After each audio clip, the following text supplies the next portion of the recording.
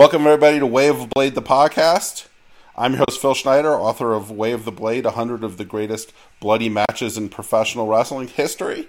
And I am pleased to be joined by Brian Solomon, who is a contributing writer for PWI, Inside the Ropes magazine, the host of the PWI podcast, the author of Pro Wrestling FAQ, WWE Legends, and appropriately for this podcast, the upcoming author of the soon-to-be-released Blood and Fire, the unbelievable real-life story of wrestling's original Sheik. And we appropriately are talking about with the original Sheik and Abdullah the Butcher versus Terry and Dory Funk from July 15th, 1979. Wow, did I really do all those things? That's a lot of things. I went over your bio. I was like, oh, this guy's got a resume. Thanks, Phil. Yeah, and I'm happy to be here talking about one of the masters of the blade. I mean, if we're talking about the way of the blade, then this was the man that lived by that way. Yeah, one of the true iconic roving maniacs in professional wrestling history, the Sheik, right? Not the first to do it, but one of the first, right, to really make his sort of bones with just pure insanity. Yeah, I talk about that in the book a little bit, where I want to be clear. You're right. He wasn't the first. I know a lot of times when people talk about him, and maybe because they weren't around back then, I mean, I wasn't around back then, they tend to think, oh, he was the first guy to do all this ultra violence. And, that had been going on before him. I mean, you had Wild Bull Curry, you had Danny McShane. I mean, people even, blading had been a practice even going back to the 40s and 50s. But I think the difference was the Sheik, he kind of took it to another level where he became, like you said, this roving maniac who would just go from one territory to another. He was, the top draw wherever he went, and you always knew that there was going to be a lot of blood. And as far as that goes, he was really one of the first like that, and he started to rely more and more on that, actually, as his career came along. Because, he was already wrestling probably about 12 to 15 years before he even became a main eventer. So by that point, he was already looking for ways to kind of take shortcuts in his work a little bit, and so he would rely on that stuff quite a bit. So there was at some point, was he had a gimmick before the Sheik, where his gimmick was that he'd work the mat and do holds? I think he couldn't do any of that stuff. The footage I've seen. Yeah, but he never changed the gimmick. I mean, there were a couple of years right out of the Army when he first started wrestling after World War II, where he, believe it or not, did wrestle under his real name. But I mean, it's not, and it was just basically in these tiny little gyms and VFWs and stuff in his hometown area. But then once he got the Sheik gimmick, he got it in 1949, and people go crazy, thinking about this idea. But you can actually find some of it on YouTube. He wrestled probably for a good 10 years as the Sheik, or he was known as the Sheik of Araby, where he didn't really have that same character that we now know. Like, he still came to the ring dressed the way you would imagine as the Sheik. He did the prayer in the corner and all that stuff. But then the bell would ring and he would actually wrestle. If you don't believe me, you could find it on YouTube. There's matches that still exist. He would have kind of a conventional match. He didn't come across as insane. You know what I mean? That came a little bit later. That came when he was really kind of ascending to the main event level, like when he was working in the Detroit area and originally for Jim Barnett and Johnny Doyle in the early 60s. And then he got his own territory. And that's really when, like the 60s, you would have to say the 60s is when he really became that insane, extremely violent character with the fire and everything else. Right, so this match is near the, I mean, I guess he still wrestled into the 90s, right? So he had another 10 years, but not as a regular attraction, really, right? I mean, this was near the end of his, I mean, what was the Sheik's 80s like? That was, I have a chapter in the book that's dedicated just to the 80s, and the name of the chapter is Wanderer in the Wilderness, because that was the point in his career where, he really should have hung it up probably by the end of the 70s, because he had his own territory, Big Time Wrestling, in Michigan and Ohio that lasted from 1964 to 1980. So by the late 70s, the territory was really collapsing and it was going out of business. And his career really should have been winding down because, like, for example, by the time of this match we're talking about, 1979, he is, oh my God, about 53 years in. Do I have that right? Yeah, 53 years old. And, that's really a little bit up there, but he kept going. It is. I'm a Lucha fan, so, that's like, guys at Lucha Libre, they wrestle in their 70s, no problem. But yeah, so outside of Lucha, 53 is getting on in years. He really is, and especially when you think about, like, by the time of this match, he had been wrestling for 32 years. Okay, I mean that's like approaching like Flair levels. You know what I mean? And he started working more and more in Japan because the American work was drying up. A lot of promoters didn't want to work with him anymore by this point. And when you get into the 80s, basically his territory's out of business. He's no longer a member of the NWA, and he's just kind of wandering around the country taking indie dates, whoever could meet his asking price, which was pretty significant. So by about 82, he pretty much went into semi-retirement. Like, he's no longer wrestling full-time after 82. He's kind of just doing a few matches a year. And the reason you see, like you said, he wrestled into the 90s, he came back pretty much full-time in the mid-90s, early 90s, and it was Japan. Again, it was FMW with Atsushi Onita, and I'm sure you probably have a bunch of FMW matches on this list, I would imagine, but he went to Japan. Right, no Sheik ones, but we have Onita Terry Funk is in there, and we've got an Onita Goto match. We've got Onita and Goto against Dragon Master and Kurisu, and Megumi Kudo versus Combat Toyota. Yeah, bunch of FMW on that. I could have done 100 FMW matches, no problem, right?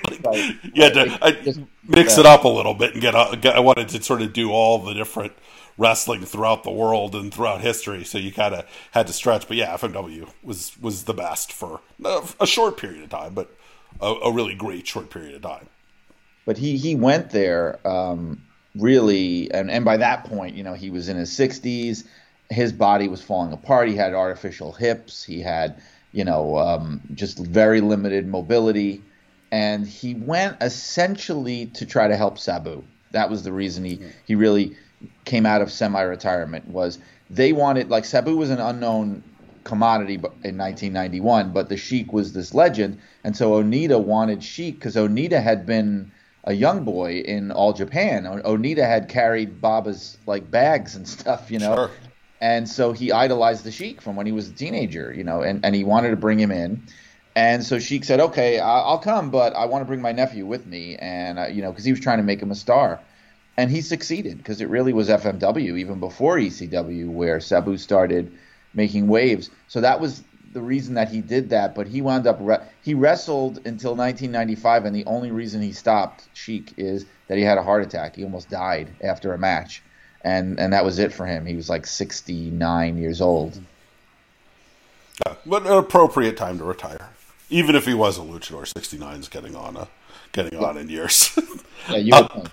But now it's interesting. I imagine also part of the advantage of coming in with Sabu is Sabu could do some stuff where if you're having like a tag match that goes 14 minutes, the Sheik can do a stab, throw a fireball.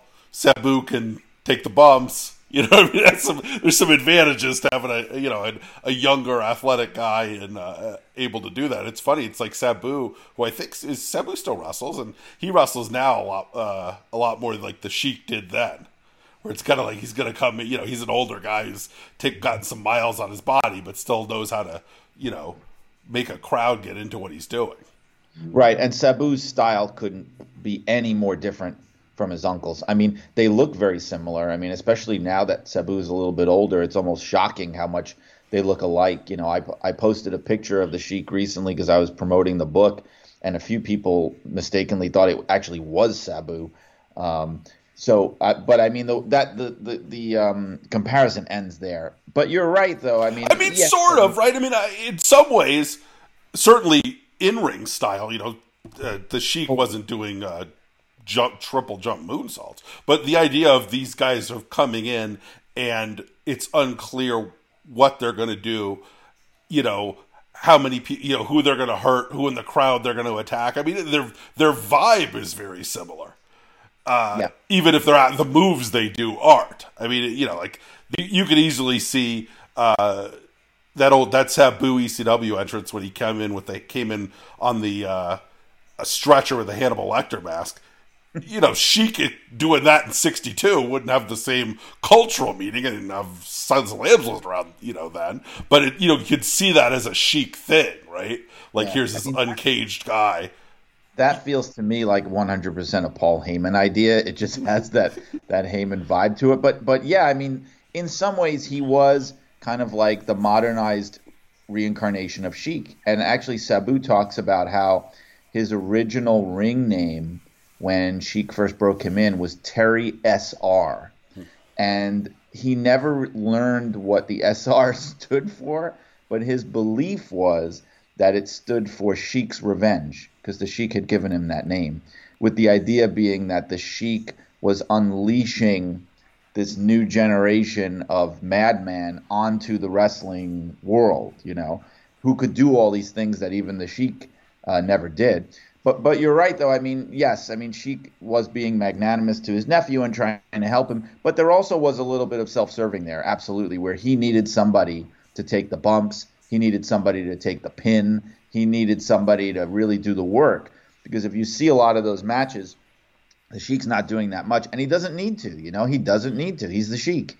He stands there, he makes faces, he points at the ceiling, he throws fire, he stabs people, and Sabu is really doing the work. But Sheik had been doing that even going back to the era of this All Japan tag match. He already was, no kid, and he was already doing that because Abdullah plays that role in this match. Abdullah the Butcher really kind of carries most of the load. I mean, the Sheik is not in as bad a shape as he would be in the 90s, but by this point he already was, believe it or not, he already was hurting pretty bad, and Abdullah is really carrying their side of this match. Right, Abdullah's the work rate guy in this match, which is funny, obviously, because Abdullah, certainly goes on to have a very Sheik-like career later. I mean, even then, they're doing very similar things, right? It is this idea of these, two, psychos coming in and carving people up. Abby is great, as one of the great looks ever in professional wrestling, with the weird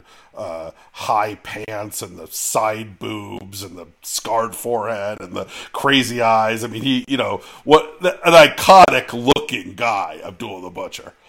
He's terrifying. Obviously you're a writer for PWI, and Abdullah. Both of these guys, both Abdullah and actually all four of these guys, really iconic wrestling magazine guys, right? The full color picture of Abdullah the Butcher sticking a fork in somebody's eye is a real iconic image of my childhood, going to DeLauer's newsstand in Oakland, California, and spending an hour while my mom was shopping at Macy's just looking at wrestling magazines. A lot of Abdullah, a lot of Funk's bleeding, a lot of the Sheik throwing fire. Even though, I didn't as much see as nearly as many of those matches weren't available for a kid growing up in the Bay Area in the 1980s. Abdullah had a WCW run in the late 80s. But Sheik, those guys weren't. Sheik wasn't around really, and Terry and Dory were wearing cowboy hats and chaps in the WWF, which is a different thing than this, certainly. Although still a lot of really cool stuff. Yeah, there was even a period where really, if you go back to say the 60s and I want to say the early 70s, the two top magazine cover guys by far were the Sheik and Bruno Sammartino.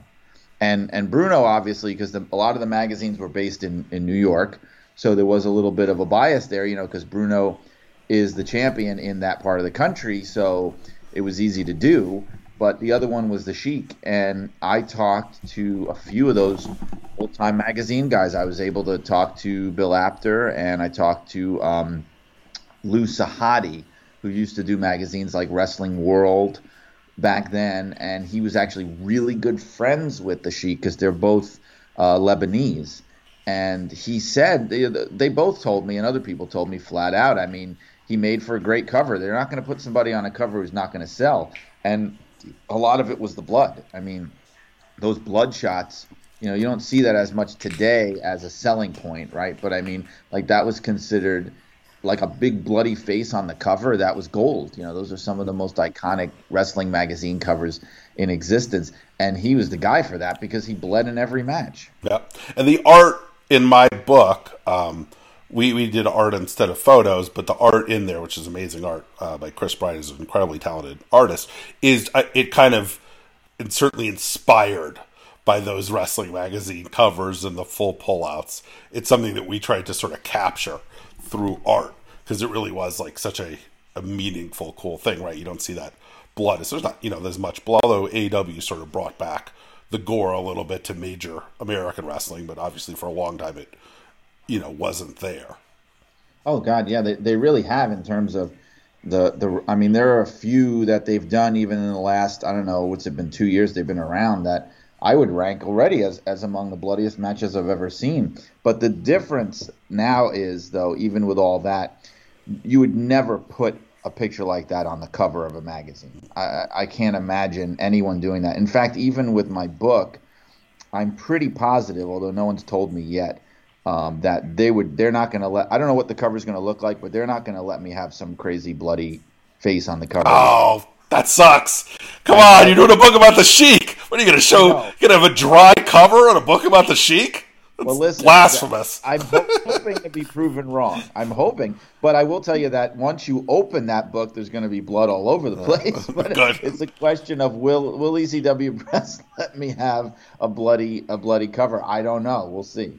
I mean, the cover of our book is a drawing. I think it might have been Terry Funk from this match. We got a lot of Terry Funk in the book, but of just him, saturated. Well, it's him. I mean, all four of the guys get color in this match we're talking about, but Funk is probably the worst / best of the four of them and the most memorable because he has that. There's that moment in the match where it's the hot tag moment, where they're double teaming Dory and Funk's on the outside and his face is covered and he's dying to get in and he gets tagged in and his eyes are bugging out of his head. The crowd is exploding. He's got the classic crimson mask and you could read his lips.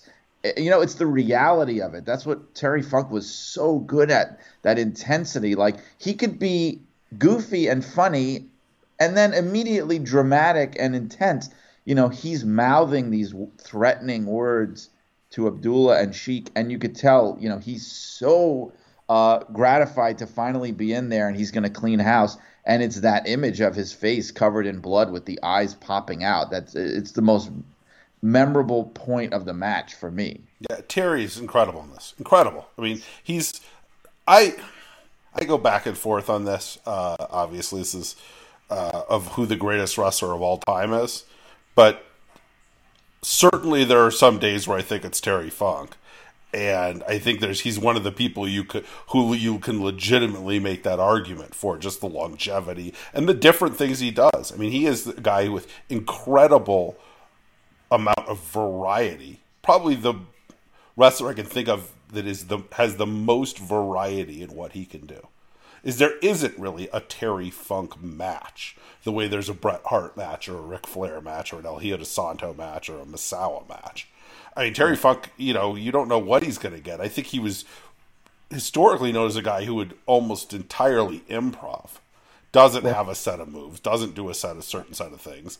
And, in this book, I've got, we've got Funk matches that are we've got this match, we've got the Harley Race match from Houston for the title, we've got a match against Ric Flair, and we've got the match against Onita, and it's like you've got all of those are completely different, and he's just amazing at all of them. And here's this really, hero's journey match where he is just destroyed by Abby and Sheik and has to, rise Lazarus style, push back the Rock and come out and to fight again. It's just great. He's so good. Yeah, that's a great way to put it because that really is the story of the match.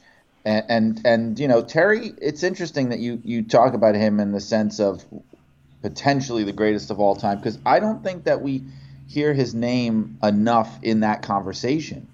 And it should be. Like, I'm not saying I would definitely say he was, but his name should definitely be in the conversation.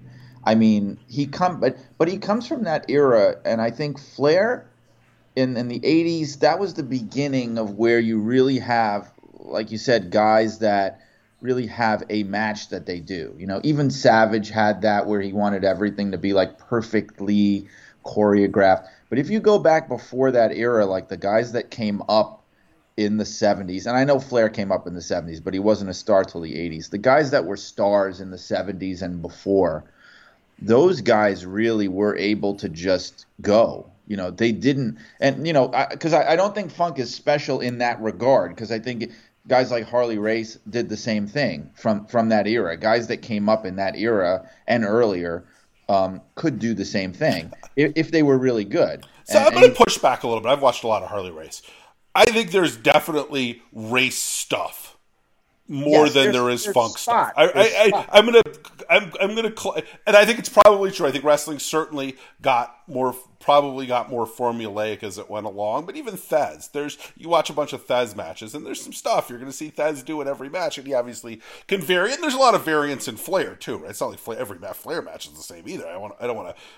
But I've never, I've watched a lot of wrestling. Right, I don't know. Over the course of however I've been writing about it, for 20 years, and sort of known as a guy who does the deep dives on shit, like more than it. I just never, out of all the guys I've watched, all the amazing wrestlers, I really think Funk is unique in that. I mean, if we go back to the French Catch stuff that we've been watching lately there is a Gilbert Leduc match from the 50s. He's amazing, but you watch enough Gilbert Leduc, you're going to see what Gilbert Leduc does. And he's like, Funk's the guy that I just don't have, you hardly ever see him repeat spots. I've probably watched 100, 200 Terry Funk matches. So there's no point where you could say, oh yeah, that's the thing Terry Funk did in this other match. He's remarkable. Yeah, what I love about him is the intensity. Like there's just something about him. Like when I was a kid, the thing that fascinated me, and it's my bias because it's the way I, came to wrestling. Those are the things that you'll always remember. But for me, like one of the most, if not the most, I don't know how to put it, just unforgettable matches in the history of wrestling is the Empty Arena match with Funk and Lawler. And it's his intensity. You believe everything he's doing. There's something about it where you're going, it's like the classic Johnny Valentine line or whatever, where you're like, yeah, I don't know what these other guys are all doing, but I think this might be real. I think what I'm watching here might actually be real. Like there's something going on here when he's writhing on the ground and he's calling for Lance Russell and he's trying to. He's in horrible pain and he's cowering like a coward, but he's still taking verbal shots at Lawler at the same time. Like it comes to the point where, there are performers in wrestling who you would call geniuses, and he's one of them. He's on the list for sure. Yeah. I mean, and we've got, great, incredible matches of his for, I don't know, 50 years? Maybe not 50, 40? There's some very good 2000s Terry Funk matches. Yeah. I mean, I was a guy at that point was very old, and there's we don't have as much of his like early 70s stuff, some of it, but it's not as we don't have very much of his NWA title run, if any, outside of some clips. Which is too bad because from every indication, his style kind of morphed and evolved and changed over the course of this really, really long career. So we have a lot of the, middle-aged and crazy and, the kind of this crazy older guy, Terry Funk. But earlier on in his career, he still had that intensity, but he was a very different kind of wrestler. He was in the 70s and stuff, a very different kind of wrestler. And it would be, there's some of it, like the Harley Race match in Toronto when he loses the title to Race is phenomenal, but there's not enough of that. Have you seen the 77 match from Houston against Race? Against Race? I may have. It was part of the when there was a period like I don't know, maybe four or 5 years ago, where Bruce Tharp got his hands on all of this Houston footage. Oh yes, yes. And this was a match that was in that, and Yeah. it's a something like a 45-minute NWA title match. It's in the I write it up in the book. It is incredible, and it's like it's the best sense of what you would imagine long Terry Funk title defenses would have looked like. Like this, you get this, you go, okay, yeah, this is what I imagined what his NWA run was. And it's if you haven't seen it, it's an arguably one of the best NWA title matches that we have on tape. It's that good, and it's got my favorite race match ever. Easy. Funk is harder, but I remember hearing about that Houston library because I know there was a bidding war that went on where WWE was trying to get a hold of it because they wanted to put it on the network, and they got outbid. I guess it was by the NWA, I'm pretty sure, because then they started that NWA streaming platform, and it was almost all Houston stuff. But I know the match you're talking about now that you mention it, but I don't believe I've seen it. I know that Terry, in his relatively short, for those days, reign as NWA champion, he did come through Houston a lot because obviously, I mean, he's from Texas. And by that point, Sam Houston Coliseum and Paul Bosch, that was sort of like the top spot in Texas to see the NWA world champion. He did come through there a bunch of times. I also remember reading in a few places that Terry Funk was the beginning of kind of a shift in how the NWA World Champion would be booked, because that's the point where you get, Sam Muchnick is kind of stepping away and Jim Barnett is stepping in as far as who's booking the champion.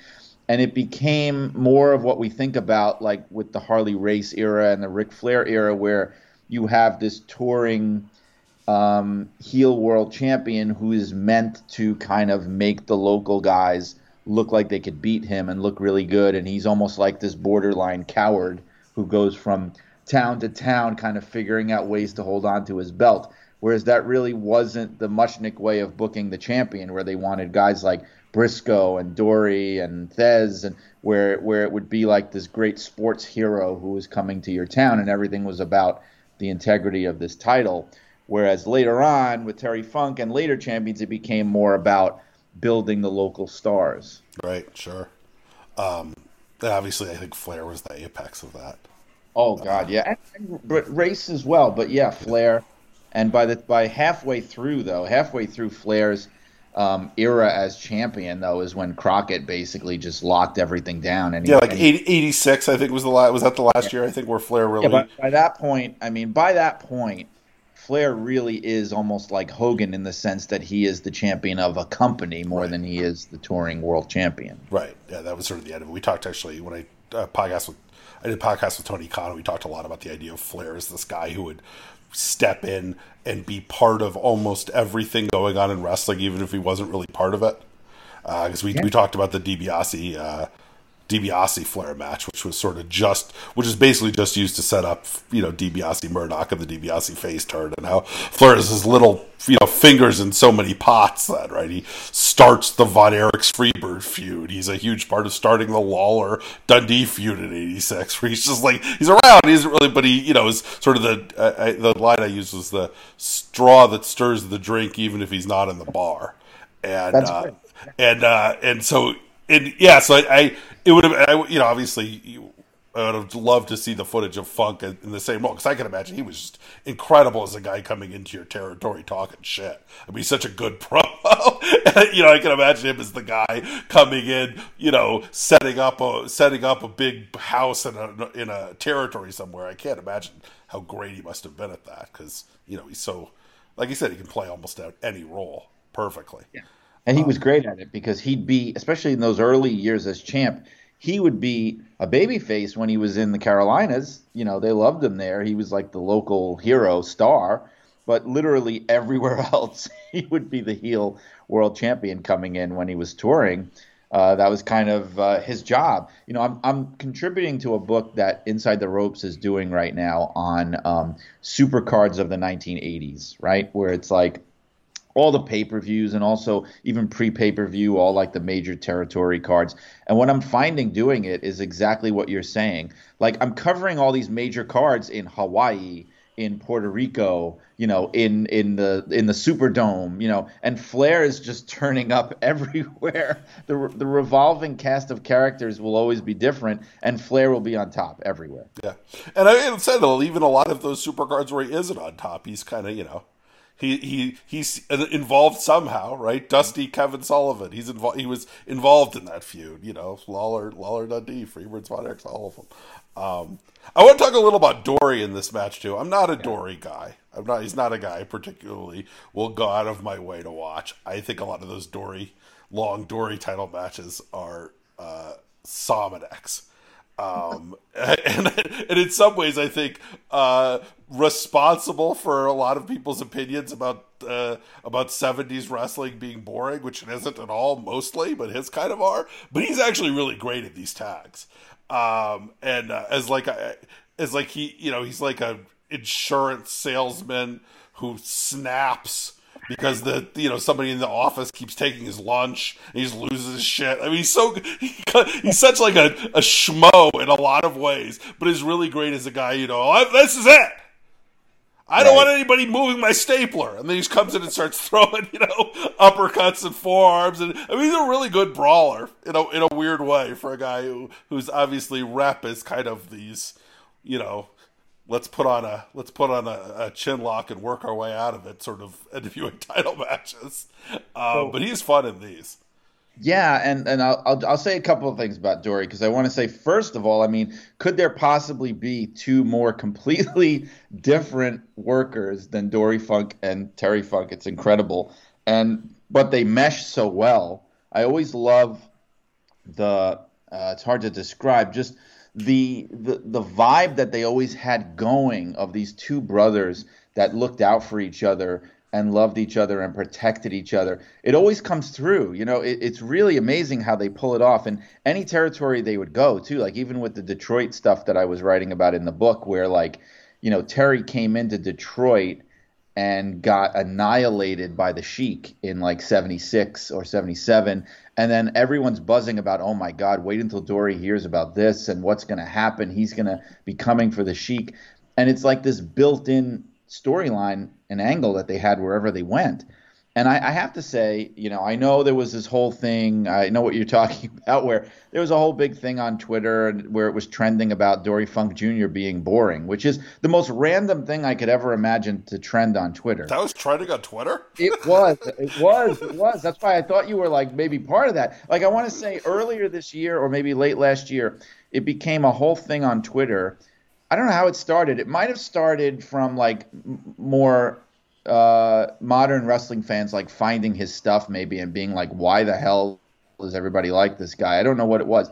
But I have to say, he was of his time, and we have to remember that. It's like what I was saying before about how the NWA champion would be booked differently, like post-1975 and pre-1975. Like Dory Funk Jr. was part of that mold of of Lou Thesz, Pat O'Connor, those kind of guys where the champion, the purpose was you were supposed to believe this guy. Like this guy was supposed to be above the cartoon theatrics of pro wrestling, where you would say, oh, there's all this chaos on the undercard, all these clowns running around doing all these silly things, but this is now the world heavyweight title. This is real. That's what they were going for, and I think he was the perfect guy for that, because if you watch his matches, they're not for everybody. I get it. I happen to enjoy them, but they're 100% believable. You believe that you are like, if there was such a real thing as professional wrestling, where an amateur wrestler would turn pro, this is what it would look like. And he was very, very good at that job. And he had to draw. He had to, because they kept the damn thing on him for 4 years. I mean, I don't think anybody but Thesz had it longer than he did, at least without losing it. So, I mean, I think he deserves more credit. I mean, Terry is much, much more colorful. His career went a lot longer. He's remembered better, and I understand that. And I do think he is the better all-around performer, meaning Terry. But Dory's legendary. And in this match, He is, like you said, he is like that. I don't know how to describe it. He's like the rock in the center of this giant hurricane at sea. He's like grounding the whole thing. And he's actually the first guy in the match who bleeds. Yeah, he bleeds. Okay. I love the dynamic between the two. It almost feels like Terry is the like fuck up younger brother who's always crashing his car or needs to be bailed out. And Dory's like the older brother who's got a family and kids. It's like, oh Jesus, what is Terry? He got into a bar fight.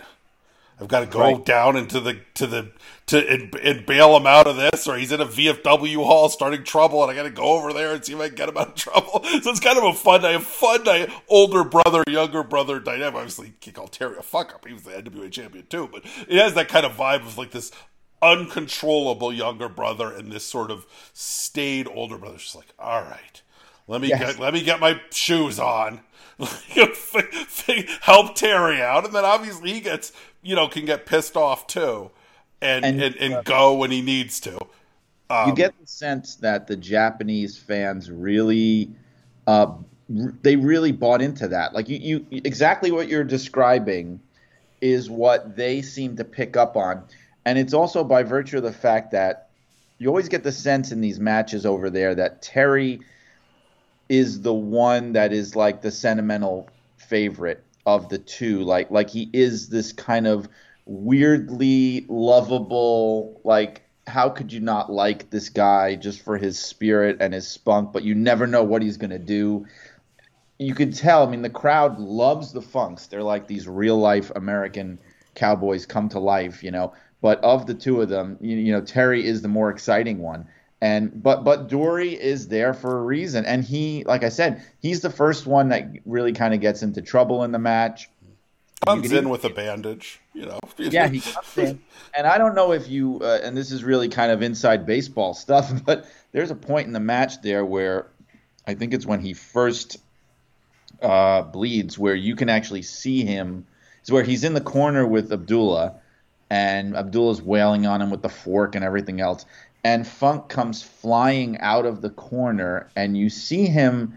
I get the feeling that either the referee or Abdullah had passed the blade to him, and you could see him very quickly. He puts it in his mouth in like this sweeping. I'm looking at the match as we're talking. I'm actually at the point you're talking about. Yeah, you can see him put it in his mouth. It's amazing, and it's so slick and professional. Like as he's flying through the air, he slips this blade into his mouth. He gets down to the mat, right? He has his face down on the mat. He takes the blade out of his mouth really quickly, slides it across his head, and then puts it back in his mouth. And I'm sure that and if you're not looking for it, you would never see it. I mean, he's really good. And I don't know. I'm assuming then he must have done something else with it at that point. I don't think he wrestled the rest of the match with the blade in his mouth, but I don't know where it wound up because the camera goes off of him, so God knows what he.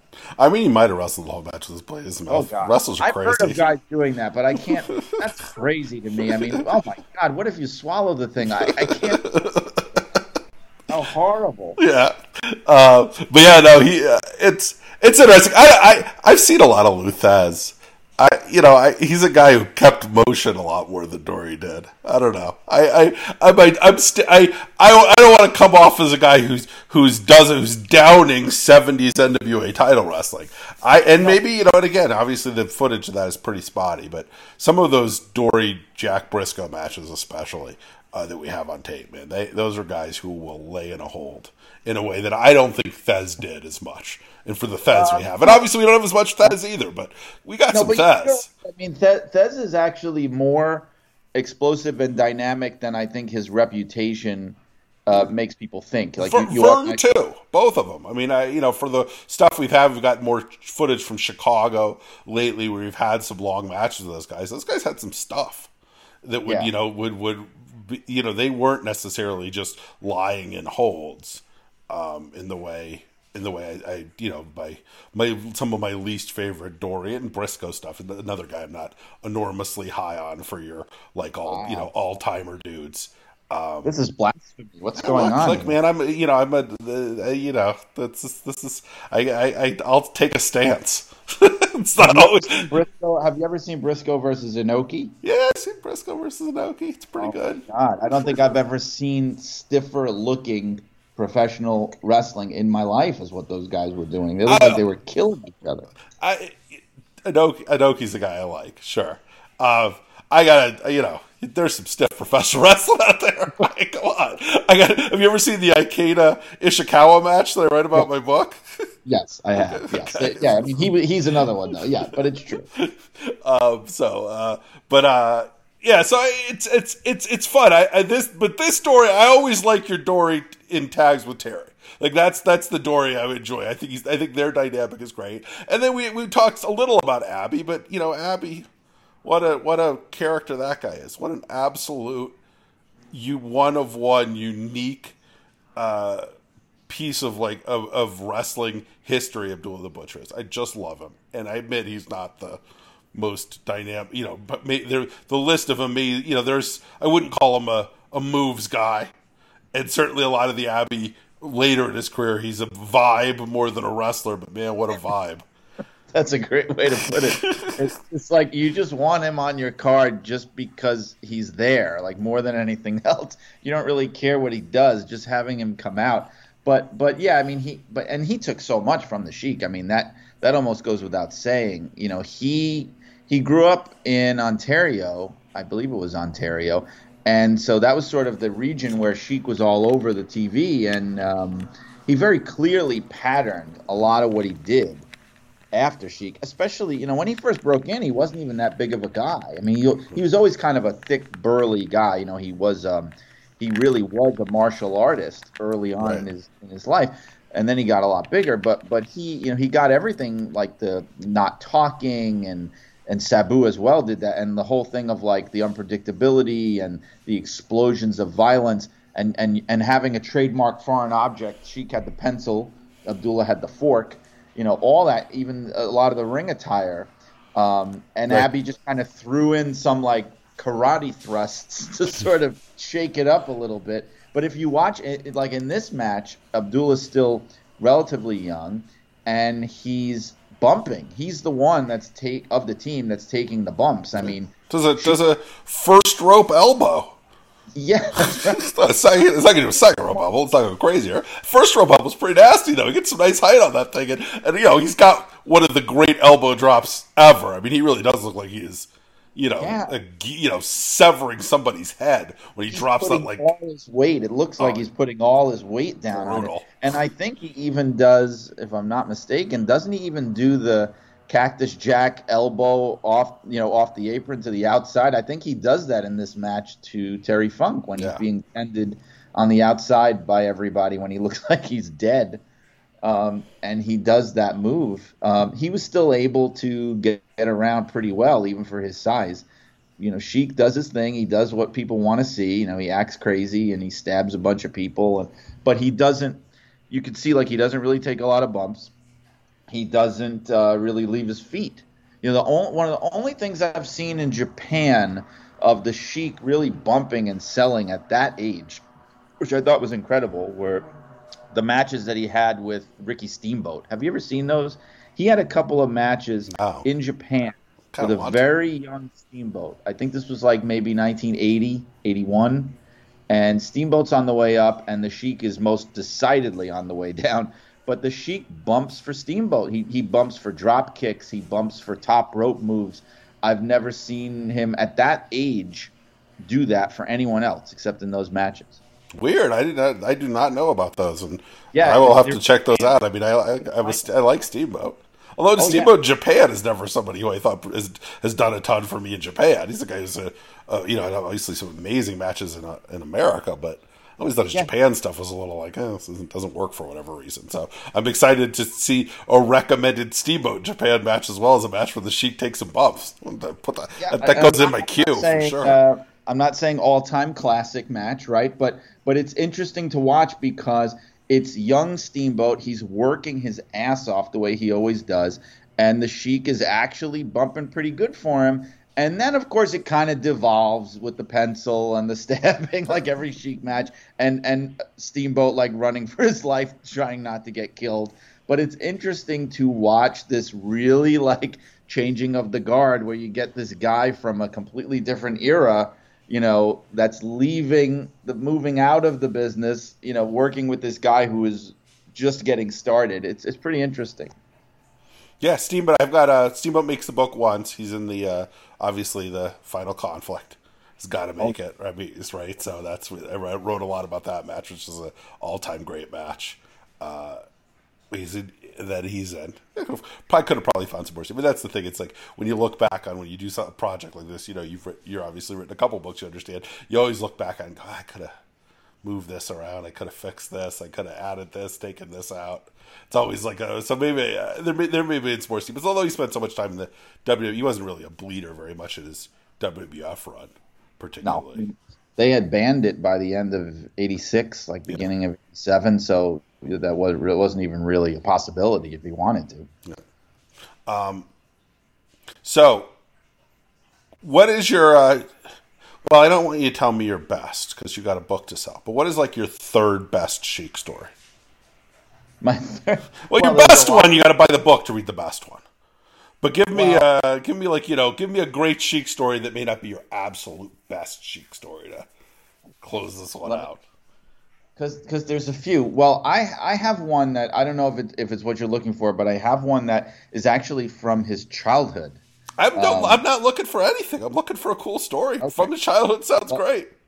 When I found this story, I flipped, and I had never heard it mentioned anywhere before, and I found it when I was doing newspaper research. Okay, where apparently when the Sheik was 12 years old, I want to say 12 or 13, he ran away from home. He recruited a couple of kids from his neighborhood, like from his block, to join him. And their idea was they were going to hitchhike from Lansing, Michigan to California. And they made it about 35 miles before the police caught up with them. And they brought them back to the station and called their parents. And the Sheik, well, I couldn't even call him the Sheik. I mean, he was Eddie Farhat. They asked him what they were doing, and apparently he said something to the sheriff to the effect of, we're going to California where all the money is. And I read that and I'm going, this is incredible. This is a 13-year-old kid. He's A, got the ambition to think of this, to do this. B, he has the charisma to actually convince other kids to come with him. And C, he's already talking about, fame and glory. And I'm thinking, oh my God, of course this guy became the Sheik. Of course he became one of the most colorful and magnetic personalities and shrewdest businessmen in wrestling history. I mean, look at what he was doing when he was in 7th grade, right? He had a tough gang. That's great. I found this, and I'm like, this has to open the book. It has to open the book. And that's the story that opens the book, Blood and Fire. Okay, great. Well, Ryan, this has been a pleasure. I really appreciate you coming on. Why don't you give me some plugs here before we call it? Sure. So, as you said, the name of the book is Blood and Fire. The book it's the first biography of the Sheik. It's coming out in March of 2022 from ECW Press. So we're kind of in the final stages of getting it laid out and getting photos and things like that. Anybody that wants updates on it, there's a few places you can go. If you search Pro Wrestling FAQ on Facebook, that's my author page where I update everything about that book and other projects that I'm doing. And I am on Twitter and Instagram. I am Brian R. Solomon in both of those places. Brian R. Solomon. Okay, great. And your other two books, I'm assuming, are available. If people want to check those out, they're on Amazon, purchasable. Yes, WWE Legends is on Amazon, digital and print, and so is Pro Wrestling FAQ. And you know what? If you also are interested in Godzilla movies, which intersect quite a bit with this almost was a Godzilla movie. Right. This match. They intersect more than you'd think. I have another book, Godzilla FAQ, which is my bestseller, believe it or not. And it's also available on Amazon. Okay, great. Well, Brian, thanks for coming on. I really appreciate it, and we'll talk soon. My pleasure, Phil. Thank you.